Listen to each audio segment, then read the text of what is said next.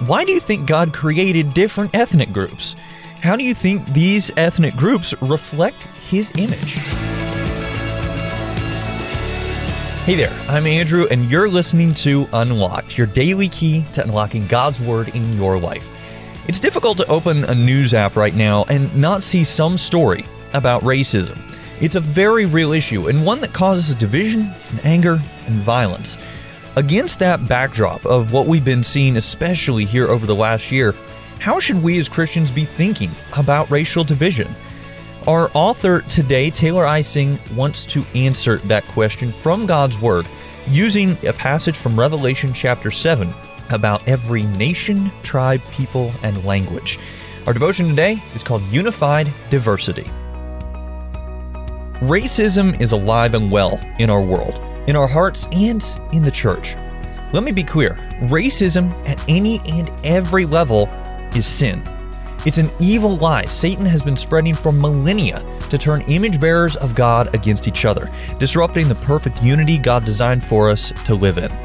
This lie has resulted in hatred, pain, injustice, and death. But this was not part of God's perfect plan for His people. Did you notice a theme in today's Bible passages from Genesis, Exodus, Acts, and Revelation? God tells Abram, the father of Israel, that He would use him to bless all the people groups on earth, not just some of them. Decades later, when God calls His people out of Exodus, a mixed crowd of Israelites and Egyptians respond to the call in Exodus chapter 12. The nation of Israel, which was called to be a picture of God's goodness and plan of redemption, was made up of people from many different ethnicities and cultures. In fact, the Promised Land itself was located at one of the most well-traveled crossroads of the time.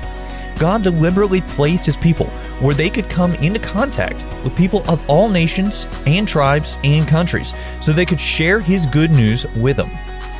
We see this multi-ethnic plan brought forward even more in Acts, when the Holy Spirit tears down language barriers, undoing the language separation of the Tower of Babel, so that the good news of Jesus' life, death, and resurrection could be preached to people of different nationalities. And in Revelation, we get a glimpse of what the church is supposed to look like now, and what the world will look like when Jesus returns and God's plan is complete. We see the different languages, cultures, and ethnicities that will still be present, and we as Christians will all be united around praising our perfect God who created all of us in His diverse image. As people who live in this story of God's redemptive, unifying love, let us pursue unity with everything we've got. Let us stomp out every trace of inequality, prejudice, and racism. Let us celebrate the fact that God saw fit to create different, beautiful cultures and skin tones that all reflect His image. And let us look to the Middle Eastern man on the cross, who died and rose again to unite us with Himself and each other. So let's talk about this. Racism, like all sin, is sneaky. It can hide in our hearts and in our minds without us really noticing. Take some time to pray for the Holy Spirit to reveal your sin and rest in His forgiveness and healing.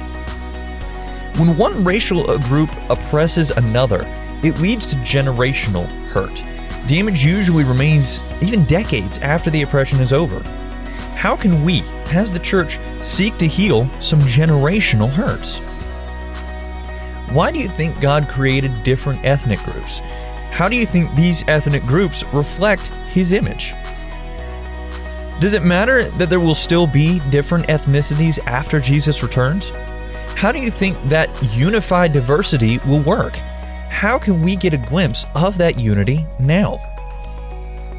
As you and I can read in Revelation chapter 7, verse 9, "After this I looked, and there was a vast multitude from every nation, tribe, people, and language, which no one could number, standing before the throne and before the Lamb."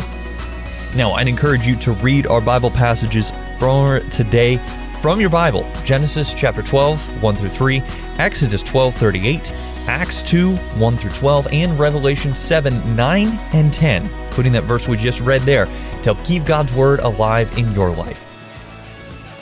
Unlocked is a service of Keys for Kids Ministries. Have you checked out our social media pages lately? We would love to connect with you.